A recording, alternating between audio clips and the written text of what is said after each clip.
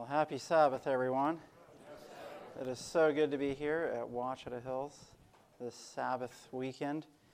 And we had a good drive over from Lawrenceburg, Tennessee this afternoon. Well, this morning and this afternoon. And my wife and two girls are here, but it's bedtime for them, so they're not here tonight. So you will see them in the morning. But this is Joelle's alma mater for Academy, so she's excited to come back. And I've been here a few times, and it's good to be back. So thank you for the invitation to be here. And before we get into our presentation, I would just like to offer a word of prayer. Father in heaven, I just thank you so much for bringing us into the holy Sabbath hours. And I just pray that you would be with us this weekend as we reflect again on the gift of the testimony of Jesus, the spirit of prophecy to your remnant church. I pray that these presentations would be a blessing to all of us and that they would strengthen our faith in the message that you have given to us for this time of Earth's history. I pray in Jesus' name. Amen. And for those of you who don't know me, again, my name is Norman McNulty, and I'm married to Joelle Domsteek. And again, she graduated from here in 2002. I never went through here. I went through Highland Academy in Tennessee, and then Southern, and then Loma Linda. And I currently practice as a neurologist over in Tennessee. But I certainly have a deep love for the message of the Seventh-day Adventist Church. And what we're going to be doing this weekend, we're going to be doing a 4-part series on the spirit of prophecy. And I'll give you a bit of a preview for where we're headed this weekend right now. So tonight, I'm going to give my personal testimony on how the spirit of prophecy affected my life from a very early age. And then I'll have a few other stories that will connect to that. Tomorrow, we are going to look at the biblical framework for the role of the testimony of Jesus in the remnant church and the role that the testimony of Jesus has with respect to the great controversy that is going on as the universe is watching. So you'll certainly want to be here for church tomorrow. In the afternoon, we're going to have 2 presentations. The first one is going to be dealing with how we can use the writings of Ellen White. What's the role of her writings in the church? How inspired was Ellen White? What kind of a light is she to us as a people? And then the last presentation is going to be dealing with common objections that certain critics have used against Ellen White. Certainly we don't have time to go through every single issue, but we can at least deal with some of the principles. And hopefully that will give you at least the foundation or framework to go back and study further. So that's where we're headed this weekend. So I'm going to go ahead and get into our message now for this evening. And I want to share with you my personal testimony with respect to Ellen White. And I started reading the writings of Ellen White when I was 9 years old. And without a doubt, and I say this unashamedly, I do not apologize for this, without a doubt, in addition to the Bible, the writings of Ellen White, which I believe to be the testimony of Jesus, and I'll get into that tomorrow further, her writings, Jesus speaking through her writings to me, are the reason why I'm here tonight. I wouldn't be here if it wasn't for the influence of her writings in my life. And I know that going through school, all the way from grade 1 through the end of fellowship training after residency in Adventist institutions, I am a product of the Adventist system. You couldn't be more of a product of the Adventist system than me. I'm not trying to brag, but I'm just saying I went to elementary school at an Adventist school. I went to academy. I went to college. I went to medical school, residency and fellowship training, all in Adventist institutions. And I can certainly tell you that in my time and all those years, I haven't even counted all the years that would be, I guess it would be 24 years, 25 years. Many times there were Adventists who were Adventists, but they didn't believe in the writings of Ellen White. And the place that they ended up in life was never a place that really led them to happiness, I can tell you that. And even in the earliest years of my life, when I started reading Ellen White, when I was 9 years old, I had classmates who made negative remarks about her based on what their parents had told them. And I have to say that I am so grateful for the parents that God blessed me with. And you may not have, all of us have a different testimony, so I'm not here to put my parents up above anybody else's parents, but all of us have parents who have strengths and weaknesses, but certainly one of the strengths that my parents, both of them, my father and my mother, had was a strong belief in the writings of Ellen White as the testimony of Jesus being the spirit of prophecy. And they encouraged me at a very early age to read her for myself. And the way it actually started, I was in third grade at school, and my teacher decided to have I don't know what you want to call it, I don't necessarily call it a competition, but a project where we would all read books, and whoever read the most books would get a prize, which was going to the ABC to buy a book of your choosing. Well, when you're 9 years old, that's pretty good. Well, there was a lot of different books in the library. The book that I chose to read was Patriarchs and Prophets. And I got through that book by the end of that project. And admittedly, I didn't gain every spiritual insight that I could have gained, but at that time of my life, I immediately began to see, as I read through that book, that there was deep spiritual value to the content that was in that book. And once I finished Patriarchs and Prophets at the age of 9, I decided that I was not yet done with her writings. So I continued to read, and by 2 years later, it took me 2 years, I read through all 5 volumes of the Conflict of the Ages series, so that by the time I was 11 years old, I had read through The Great Controversy. So when I would hear people say Ellen White was for her time, her writings don't really, they're not as relevant for us today as they were when she wrote them back then, I would always chuckle to myself saying, these people haven't even read the writings for themselves to know whether or not what they're saying is really true. Because I knew from my own testimony, from my experience, that God was speaking to me, to my heart, and to my conscience through the books that I was reading. And as I progressed through the elementary school years into my academy years, one of my academy teachers one day, it was an experience I'll never forget. It was my sophomore year of academy, and the name of the teacher and the name of the school will remain unnamed for now. Although for those of you who know me, I guess would know where this happened. But my sophomore Bible teacher passed out a handout with a bunch of quotes from the Spirit of Prophecy. And I started looking at a lot of the quotes on that page. Now, they were a lot of one-liners, just one line from here and there. They were full sentences, at least they weren't a half sentence with ellipses. I've seen people do that to try to make her look bad. But anyway, they were full sentences. And the very first sentence at the top of the page was, and I couldn't tell you where it was from, because this was, what year would have this been? I guess 1993, something like that. And so that's 22 years ago. I don't remember, 23 years ago, I don't remember exactly where the quote was found, but I do remember what the quote said. And the quote said, God requires perfection of his children.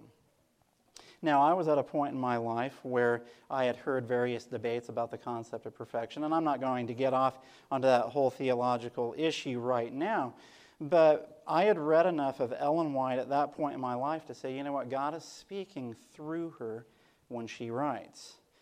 And when I read that statement, I was at a point in my life where I had heard a lot of people questioning the possibility of whether or not God could perfect his people. And when I read that one-liner, and I was, 15 years old, maybe 15 or 16, I was like, wow, that answers the question. That's immediately what I thought in my mind.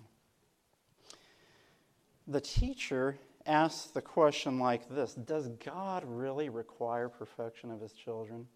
And everybody else in the room was like, of course not. All of my classmates were shaking their head no. And I just was sitting there quietly.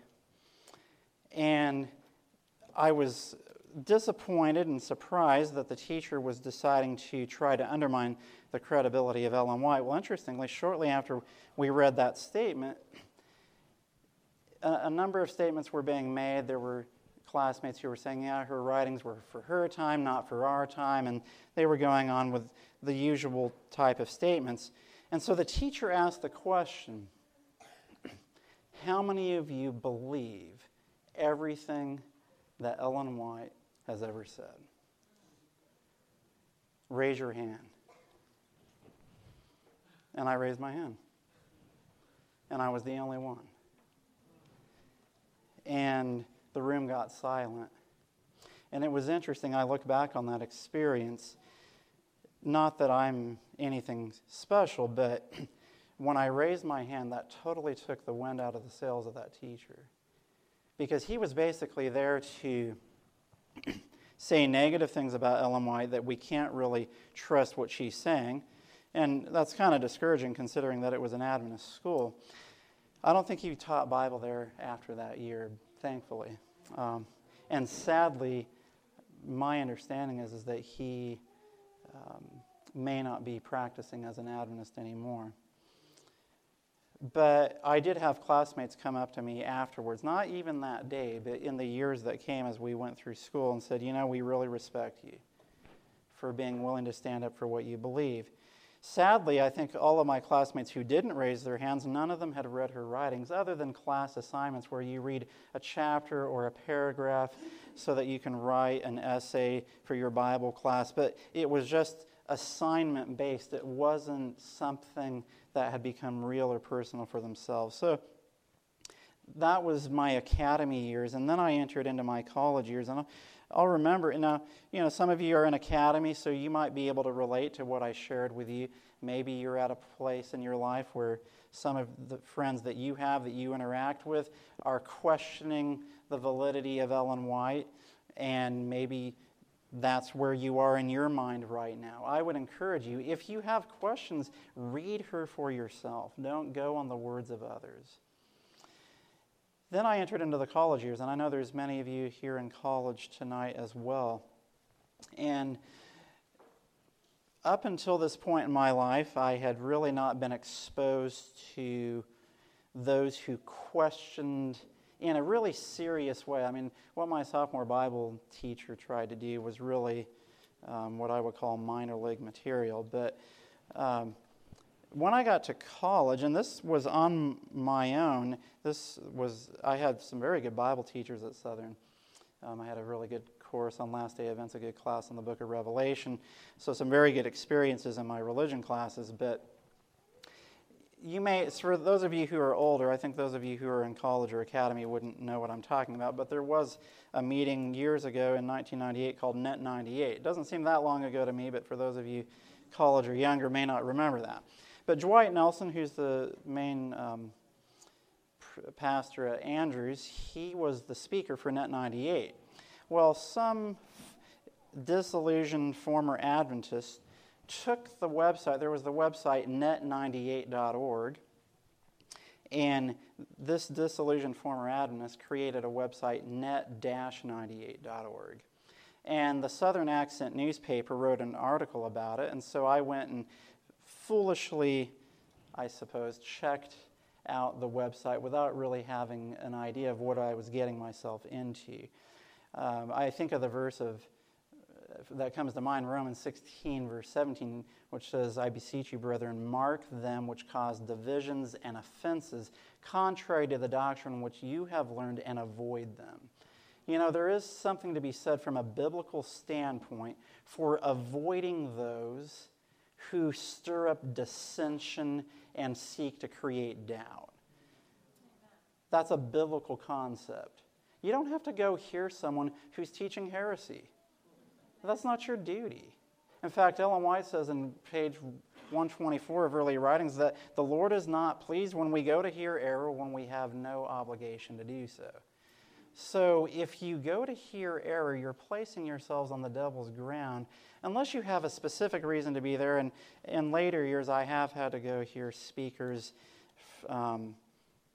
for quality control purposes. It hasn't happened that often, but sometimes you have to do it. But it's only if you have a good reason to be there. But if you're just going to hear like, maybe this brother does have some lie, I'll go hear what they're saying about doctrine such and such. No, be careful. And I say that because when I went to this website, I saw all these things about charges about Ellen White and how she had copied this and hadn't cited it and made weird claims about amalgamation. And we're going to talk about that tomorrow. Those issues are going to be issues that we talk about. But I had never really taken the time to look into it myself. And thankfully, it didn't shake me to no longer believe in her writings. But it did expose me to the reality that there were those out there who basically tried to say that she's a liar. I think the thing I remember the most from the person on that website was that they said of Ellen White that she was a deluded false prophet whose God was Satan. I mean, that's pretty extreme. But and that tells you the spirit behind the person who was running the website. But that just kind of gives you a bit of a snapshot through elementary school, academy, and college of some of the challenges that I faced. But by the time I left college and went out to Loma Linda, I was certainly grounded in my belief in the writings of Ellen White. And I kind of had a revival experience during my first year of medical school. And at that point, I set out to read through the conflict series again. I think I read through Great Controversy in 2 weeks. And then I started reading through all the testimonies again, which I think I had finished in academy. And that was where I was at. And ever since that time, I made it a goal to try to read through all of the published writings of Ellen White. And when I was in Trinidad as a missionary, I think I finished my goal of finishing the 21-volume manuscript released series. And there's, as far as I may be wrong, but as far as I know, I think I have finished all of her published writings. Now, that doesn't make me, better than anybody else, because at the end of the day, God speaks. Jesus speaks through those writings. And the question then is, what do we do with the counsel that God has given to us through those writings? Because you can read, you can just read through something for a goal to say, well, I read it, but the question is, what did it do to your heart? What did it do for your life? Are you closer to God? Do you have a closer walk with Jesus as a result of reading her writings, as a result of reading the Bible? And I'll tell you that if you are open to the moving of the Holy Spirit, if you read Steps to Christ, Desire of Ages, and all of her other books, and you allow the Holy Spirit to speak through you, I can guarantee you that you are going to have a closer walk with God when you read those books. I can guarantee it. And when you have that experience, you will know that when people come along and say various things about the writings of Ellen White, you will know for yourself that what they're saying isn't true. So just to summarize my own personal story as I get into a few other points now, I just want to praise the Lord for the role of my parents in my life for encouraging me to read those books at a very early age. And once I started reading them, my dad, because I'm 9 years old, and those books, especially for a 9-year-old, were pretty expensive. My dad bought me the whole conflict series, bought me the whole testimony series. He was willing to invest money. I still remember him saying, well, I'd rather spend money for this than for any other number of things that most kids your age would want their parents to buy for them. So for those of you parents that are out there who are wondering when you might encourage your children to start reading the books, I would encourage you as soon as they're ready for some, I wouldn't say like some of the more advanced books, but things like Steps to Christ, Desire of Ages, Conflict Series, as soon as they're ready to read those books, make the effort, the investment to get the books for them and to have them read them, because for me, I know what it did for me. And I'll never regret investing personally in the time and reading her books. So, and ever since then, I have been a defender of Ellen White because of how God has spoken through her to me. I've always made sure that wherever I am, in whatever situation that I am, to defend the proper use of Ellen White in God's church. There's a proper use. Certainly people can misuse her, but you know what? People misuse the Bible as well. I hear people say, well, I've been beaten over the head with Ellen White, so I don't want to hear it. It's like, well, if you were beaten over the head with the Bible, are you going to throw the Bible out as well? And what are you going to have then? So just because and some of you may have felt like you've been beaten over the head, but that doesn't mean that you throw everything out. That means that you just have your own experience with it. I want to read to you a very fascinating story. This story begins in 1851, October of 1851, and the story basically goes till 1884. This is the story of an early Advent pioneer named Stephen Smith. Those of you who have studied Adventist history may be familiar with the story. For some of you, I suspect those of you maybe in academy or even college, this may be a story that you've never heard before. But there is much that every one of us can learn from this story. And I'm getting this from the book, The Spirit of Prophecy, Emphasis Stories, Volume 2, pages 168 to 170. And it was also used for the children's story for Spirit of Prophecy, Sabbath, October 18, 2003. In late October of 1851, 75 Advent believers, some even from out of state, crowded into the Washington, New Hampshire church. Now, those of you who know Adventist history know that the Washington, New Hampshire church is the very first Seventh-day Adventist church, and some of you may have even been there. It's a popular place to visit if you're on an Adventist heritage tour, and it's a beautiful place. It had only been 7 years since the great 1844 disappointment, and those who had not lost faith in Jesus' coming now set about to firmly establish the church. Some who had been deeply upset by the disappointment criticized the leaders, especially James and Ellen White. So the criticism of Ellen White goes back a long way. Among those who were criticizing Ellen White was Brother Stephen Smith. He spoke, as history recounts, with a poisonous tongue and did not hesitate to cut down the leaders with savage criticisms. Now, I might add, for those of you adults in this room, for those of you who have children, be careful what you say about God's church around your children. You may think that you can say things, and because you know what's going on, you'll be all right, but you don't think about the effect of the words that you say on your children. So be careful. And Brother Smith was famous for a poisonous tongue. He was famous for having savage criticisms. During this 1851 meeting, Ellen White, who was there with her husband, received a vision showing the spiritual state of the Washington church members. She told her vision during the next meeting, and all those present received it as a message from heaven and resolved to listen to its counsel. That is, all except 2 individuals welcomed the message.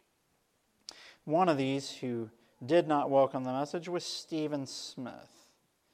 He opposed the testimony so bitterly that the church group finally dismissed him from their fellowship. Now that's pretty bad if your spirit is so bad that the church dismisses you from their fellowship. In fact, Ellen White said, this is a manuscript releases, volume 3, page 244, Brother Stephen Smith was filled with a wrong spirit. So it was so bad that she actually made note of it in one of her testimonies. But Stephen Smith, so he gets thrown out of the church, but he's like, I don't want that. He really wanted to belong to the church. That's where his friends were. That's where his fellowship was. So the next year, he was received back into fellowship after he had an apparent change of heart and made a deep confession. Unfortunately, it didn't last long. He joined any opposing movement that came along and agreed with every new attempt to set a date for Christ's coming. All his strength was used to help the enemies of the infant Adventist church. Now, if you understand the history of the early Adventist church, after the Great Disappointment, the Seventh-day Adventist movement, which eventually organized in 1863, they came to the understanding that Jesus entered into the most holy place of the heavenly sanctuary on October 22, 1844, and they no longer set dates for the soon coming of Jesus. Yet there was another movement, and a lot of this was within the Advent Christian church, who retained Sunday keeping among other things and rejected the sanctuary message. They continued to set dates, simply thinking that they had gotten the date wrong for the end of the 2300 days. Stephen Smith seemed to be trying to play both sides here, and he was opposing Ellen White's testimony very bitterly.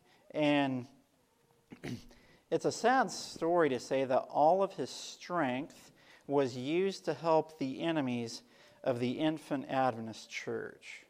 You know, if you think about it, it's a sad story when you think that there are a number of people, and I think a lot of you can look back on your own experience. You may even know people who their existence seems to be based on the fact that they are simply there to attack Adventism. Now, if your purpose in life is simply to try to tear something down, I mean, seriously, what's your purpose in life? How much happiness is that really going to bring you? Are you really happy when you're tearing something down all the time? I mean, really. Why would you want to live your life always tearing something down? I don't like these rules. I don't like that teacher. I don't like that food. This, that, and the other. And you're always complaining, murmuring, this is bad, that is bad. I can't stand this. I can't wait to leave. Whatever the case may be, you know you've been around people, and maybe you're that person. And you want to live your whole life trying to tear something down when right in your midst, and in Stephen Smith's case, he was in the midst of God's prophet, and she is the messenger of the Lord giving the testimony of Jesus, and here he is at every step that she's taking. He's there to oppose her, to try to tear down not just her, but the Adventist movement. Now, how much joy and happiness is that going to bring you if you really live your life that way? You're not going to be a happy person. I can tell you that right now. And if you think about it, you think about, you know, there's groups out there. There's like groups called the Former Adventist Fellowship. They almost know that they need to form a support group because they know they've left something significant. I mean, I don't hear a former Baptist fellowship or former Catholic fellowship or former Methodist fellowship. Those groups aren't out there, friends. But there's former Adventist fellowship, and then those people become bitter enemies of Adventism, and they try to come up with all of these attacks. I mean, how many former Baptists are creating attack websites against the Southern Baptist Convention? I don't know of those. That tells you of what we have as Seventh-day Adventists. I mean, why would people be taking time to attack us if we didn't have something of value? So just think about that. All of Stephen Smith's strength was used to help the enemies of the infant Adventist church. But you know what? God loved Stephen Smith. And he used Ellen White to encourage Stephen Smith to turn from his waywardness. With prayer and painstaking patience, Ellen White wrote out a vision that God sent to her regarding Stephen Smith, and she wrote it out at her home in Battle Creek, Michigan, and she mailed the letter to Brother Smith. The following week, Smith went to the post office to pick up his mail. He received a long, thick letter with Mrs. White's name and address in the upper left-hand corner. Hot blood rushed to his face. Now think about it. If you are opposing someone at every turn, and you get a letter from them in the mail, and not only is it just someone that you're opposing, but this is someone who claims to have the prophetic gift, you can only imagine what you think is inside the contents of that envelope, right? Be careful who you fight against. Certainly, Brother Smith should have kept that in mind. Hot blood rushed to his face, and he's telling in his own words how he reacted. He says, "So she has written me a testimony now." And he said, as he saw that testimony, "I am not going to read it." It reminds you of the king of Israel who took the counsel that Jeremiah wrote and threw it into the fire. Thankfully, Brother Smith did not throw this letter into the fire or even throw it away. When he got home, he didn't throw it away, he didn't throw it into the fire, he didn't rip it up into 1,000 pieces. Instead, he noticed a heavy trunk, a storage trunk in one corner of his house, and he opened the trunk and he put that letter at the bottom of the trunk. And it wasn't too long after that he totally forgot about the testimony that Ellen White had written to him and had taken the time to mail to him. And years went by. People who knew him said that he had the most withering, blighting, blistering tongue of any man in the neighborhood. The Whites weren't the only ones to receive Stephen Smith's criticisms. His wife and children were often the objects of his sharp, cutting remarks. Now, remember, this testimony was written sometime shortly after 1851. They believe it was written around 1857. Here he has just this awful attitude. And think about this. How do you want people to remember you? You may be a student here or a staff member here, whatever your position may be. What are people going to remember you by? That man or that woman, they had the sweetest spirit, or is it going to be, boy, they had the worst attitude of anybody I went to school with in the 4 years I was here? What do you want to be remembered by? Do you want to be remembered as having Stephen Smith's attitude, bad tongue, cutting everyone down everywhere you go? Or will you be remembered for someone who has a sweet spirit? And for those of you who are married and who have children, you can kind of put on a front when you come to church.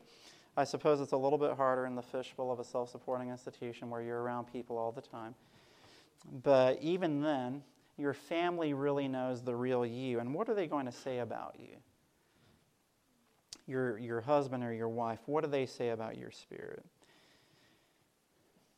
Anyway, the following years, which should have been the best and happiest of his life, were full of anger and unhappiness. 27 years passed.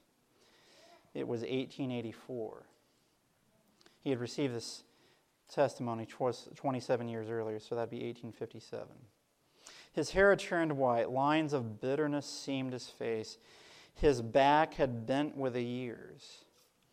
One day, Stephen Smith picked up from his own parlor table a copy of the Review and Herald. His wife had remained an Adventist, and she had taught the children to be faithful. Praise God for faithful mothers and wives. It was she who had continued to subscribe to the Review. As he opened the paper, Stephen's eyes fell on an article by Ellen White. Quickly he read it. Thoughtfully he laid it down. That's the truth, he admitted to himself. That's the truth. The next week's review brought another Ellen White article. Again he read it, and again he had to admit, that is God's truth. From then on, he watched for Mrs. White's articles weekly and read them. His wife and children began to notice a change coming over him. His words were softer, his comments less sarcastic. He began to wish that he could see James and Ellen White again, but James had been dead for 4 years, and Ellen now lived in Michigan. The next summer, 1885, Eugene Farnsworth returned to his hometown of Washington, New Hampshire, to hold revival meetings. And Eugene Farnsworth was one of the early Advent pioneers and a great Adventist preacher. News of the coming revival reached Stephen Smith, by then living in Unity, 12 miles north.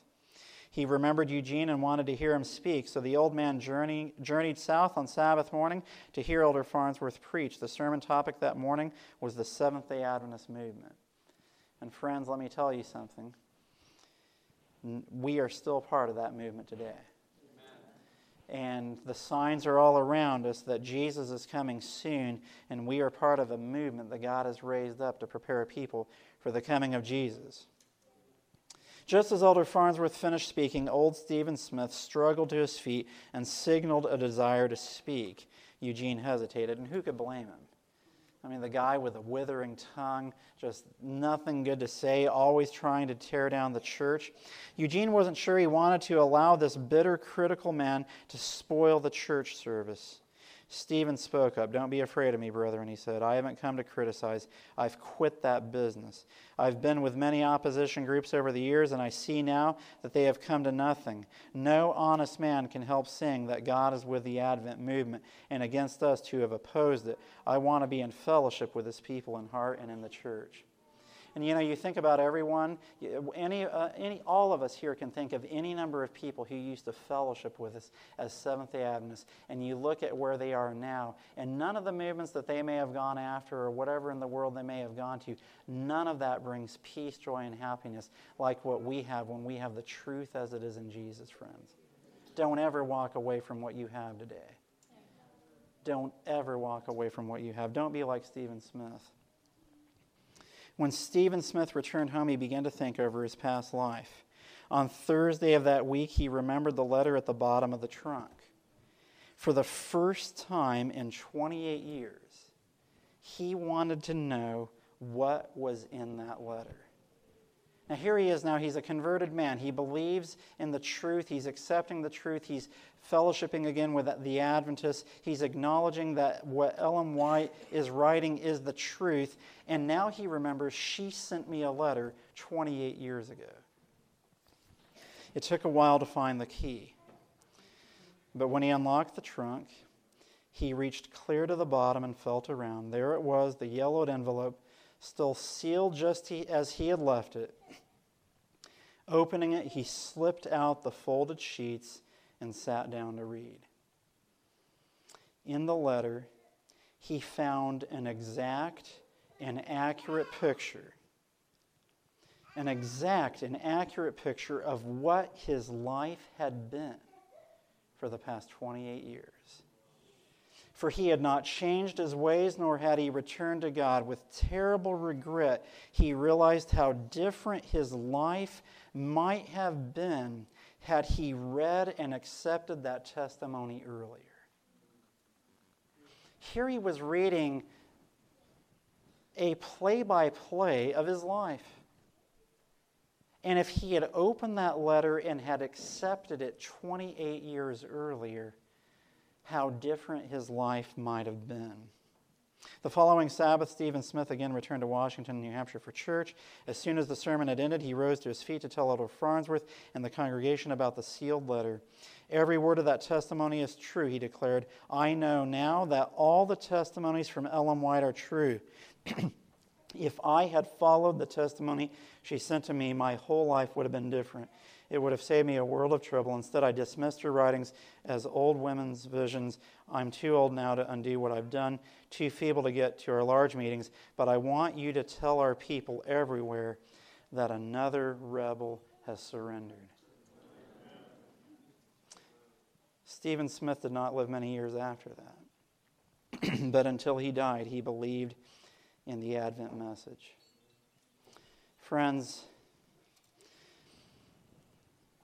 I've been around long enough to know that there's probably at least one or two rebels here in this room tonight. And some of you know that God is speaking through His messenger to His last day church. God has brought you here to this school. It may be a student in the academy or in the college. You may even be a faculty member. And there's something in your life that you're still a rebel about. And the Lord has spoken through Sister White to the very issue that you're being a rebel about. And you're struggling with it. And you're rationalizing with it. And you're making up all of these excuses. Well, nobody else does it like that. Why do I have to do it like that? How come I have to dress like this or eat like this or whatever it may be? And God in His love has spoken through His prophet, because He knows that when we follow His counsel, we will always be happiest.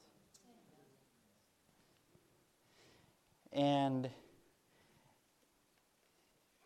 we don't have to be like Stephen Smith. You know, thankfully he came back after 28 years. And he started reading her testimonies, and then he finally read the testimony that God had sent to him. Some of you, most of you here tonight, have your whole life ahead of you. You are so blessed to be at a school like this that upholds the Bible and the spirit of prophecy and the teachings of the Seventh-day Adventist Church. You are so blessed.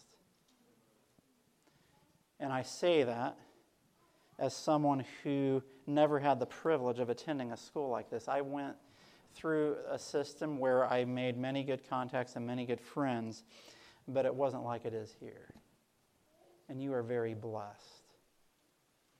But just because you have all of these blessings around you, Stephen Smith was an early Advent believer. He had seen the power of God work through that movement, and he was in the midst of God's prophet for the last days. He saw her in the flesh. And you know, some of us would say, well, if Ellen White were alive and if she could just sit down and tell me this is what you need to do, then I would believe her. Listen, friends, there were people who were in her midst who fought her at every step, like Stephen Smith, and who wouldn't believe. The Jews who were in the presence of Jesus, they wouldn't believe. What makes you think you would be any different if you don't accept what the Bible and the Spirit of prophecy say in plain English? You would see Jesus in person or Ellen White in person and say, they're so imbalanced, extreme. If you're not willing to accept as written the words of Jesus in Scripture, what He says through His testimony and the writings of the Spirit of prophecy. And as I close this meeting this evening, I again just make this appeal to you. Don't be like Stephen Smith and take those testimonies and put them at the bottom of your trunk. You know, as the saying goes, for many Seventh-day Adventists, the read books are really the unread books. There have been generations now of Seventh-day Adventists just like Stephen Smith, who have buried the testimonies at the bottom of the trunk, and they choose not to read the counsel and the instruction that if we would simply take the time to read it, we would find the instruction that we need just for this time. And friends, when we look at what's happening in the world around us, when we see what happened prophetically just this last fall when the Pope came to America, and we see how Protestant America and Catholic Europe and the Vatican are coming together, just as the Bible has said in symbolic language and as Ellen White says in plain English in the book Great Controversy, why would you be inclined to disregard her testimony at this time of Earth's history? Now is the time more than ever to give regard to the testimony of Jesus through the writings of Ellen White. And so, again, there may be one or two or a few more rebels in this room tonight who haven't been willing to surrender all to Jesus. And as we close this meeting this evening, I would just challenge you. Come to the rest of the meetings this weekend with an open mind and an open heart to hear God speaking to you, so that when this weekend is over, you will resolve in your heart, you know what, I have been resistant to the testimony of Jesus. I have been resistant to the writings of Ellen White. I haven't wanted to read her. I've just been reading her books because my Bible teachers have been forcing me to do so for my class assignments, but I wish I didn't have to read her. But after this weekend, I am hoping and I am praying that if that has been your attitude, that you're going to say, you know what, I am going to read her in my free time to get the blessing that God has for me. And when I read her, I'm going to resolve in my heart to follow the counsel that God places before me in those writings. And let me tell you something. If you make that commitment, and I'll make an appeal as we get to the end of this week, and if you make that commitment, God will bless you richly in ways that you could never dream. You will end up in places that you never could have imagined if you are simply willing to follow the counsel of Jesus through his testimony, through the writings of Ellen White. And the last thing I'll say is this school here was built on the same model or vision of Madison College. And one of the things that made Madison College so powerful and why God is blessing this school so much, Sutherland and McGann, the founders of Madison, resolved at the outset of founding Madison that they would follow everything in the Bible and the spirit of prophecy. They wouldn't rationalize it away and say, well, that doesn't work for our time. That's not culturally sensitive, whatever the case may be. And because of their commitment and their faithfulness, we are here today with an institution like this, with leaders here who are following with that same vision. And those of you who are young, who adopt that vision in your life, rather than following the Stephen Smith approach, if you adopt the vision of a Sutherland and McGann, God will use you, not for your glory, but for his, to do great things for him. So I challenge you that you would be not a Stephen Smith who comes back at the end of the life, and unfortunately many never come back, but rather than having a deathbed conversion, be like a Sutherland and a McGann and make a difference for your entire life. Amen. Why don't we kneel as far as possible for closing prayer.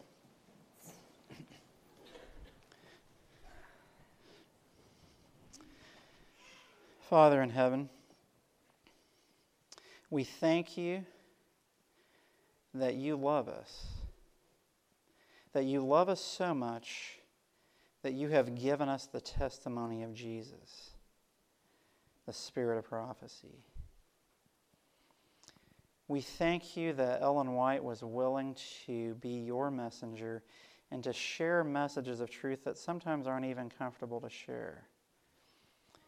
And I pray, Lord, that we would hear your Spirit speaking to us through the Scripture and through her writings, and that we would resolve in our hearts that we will always be faithful to the instruction that you've given to us, that we will resolve in our hearts to follow the counsel that you have given us to follow, that in our hearts we will be willing to commit our lives to following whatever you ask us to do.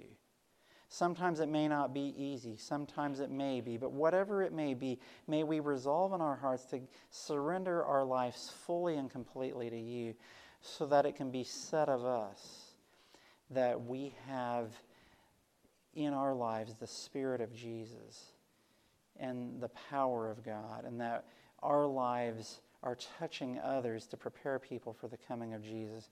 Lord, I pray for each student, for each faculty member, for each family member and friend at this school and in the surrounding community, that you will continue to pour out your blessing here, and that if there is anyone here this evening that is struggling with their relationship towards you through the writings of Ellen White, through the testimony of Jesus, that they will surrender to you, that they will open up their heart to you on that issue and be willing to let you speak to them through your sweet Spirit through those writings.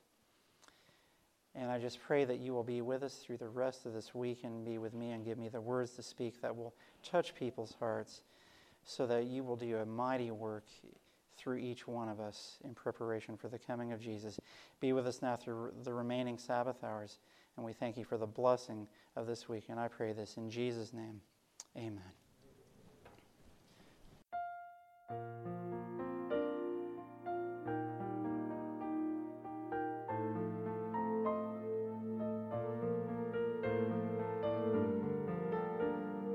This media was brought to you by Audioverse, a website dedicated to spreading God's Word through free sermon audio and much more. If you would like to know more about Audioverse, or if you would like to listen to more sermons, please visit www.audioverse.org.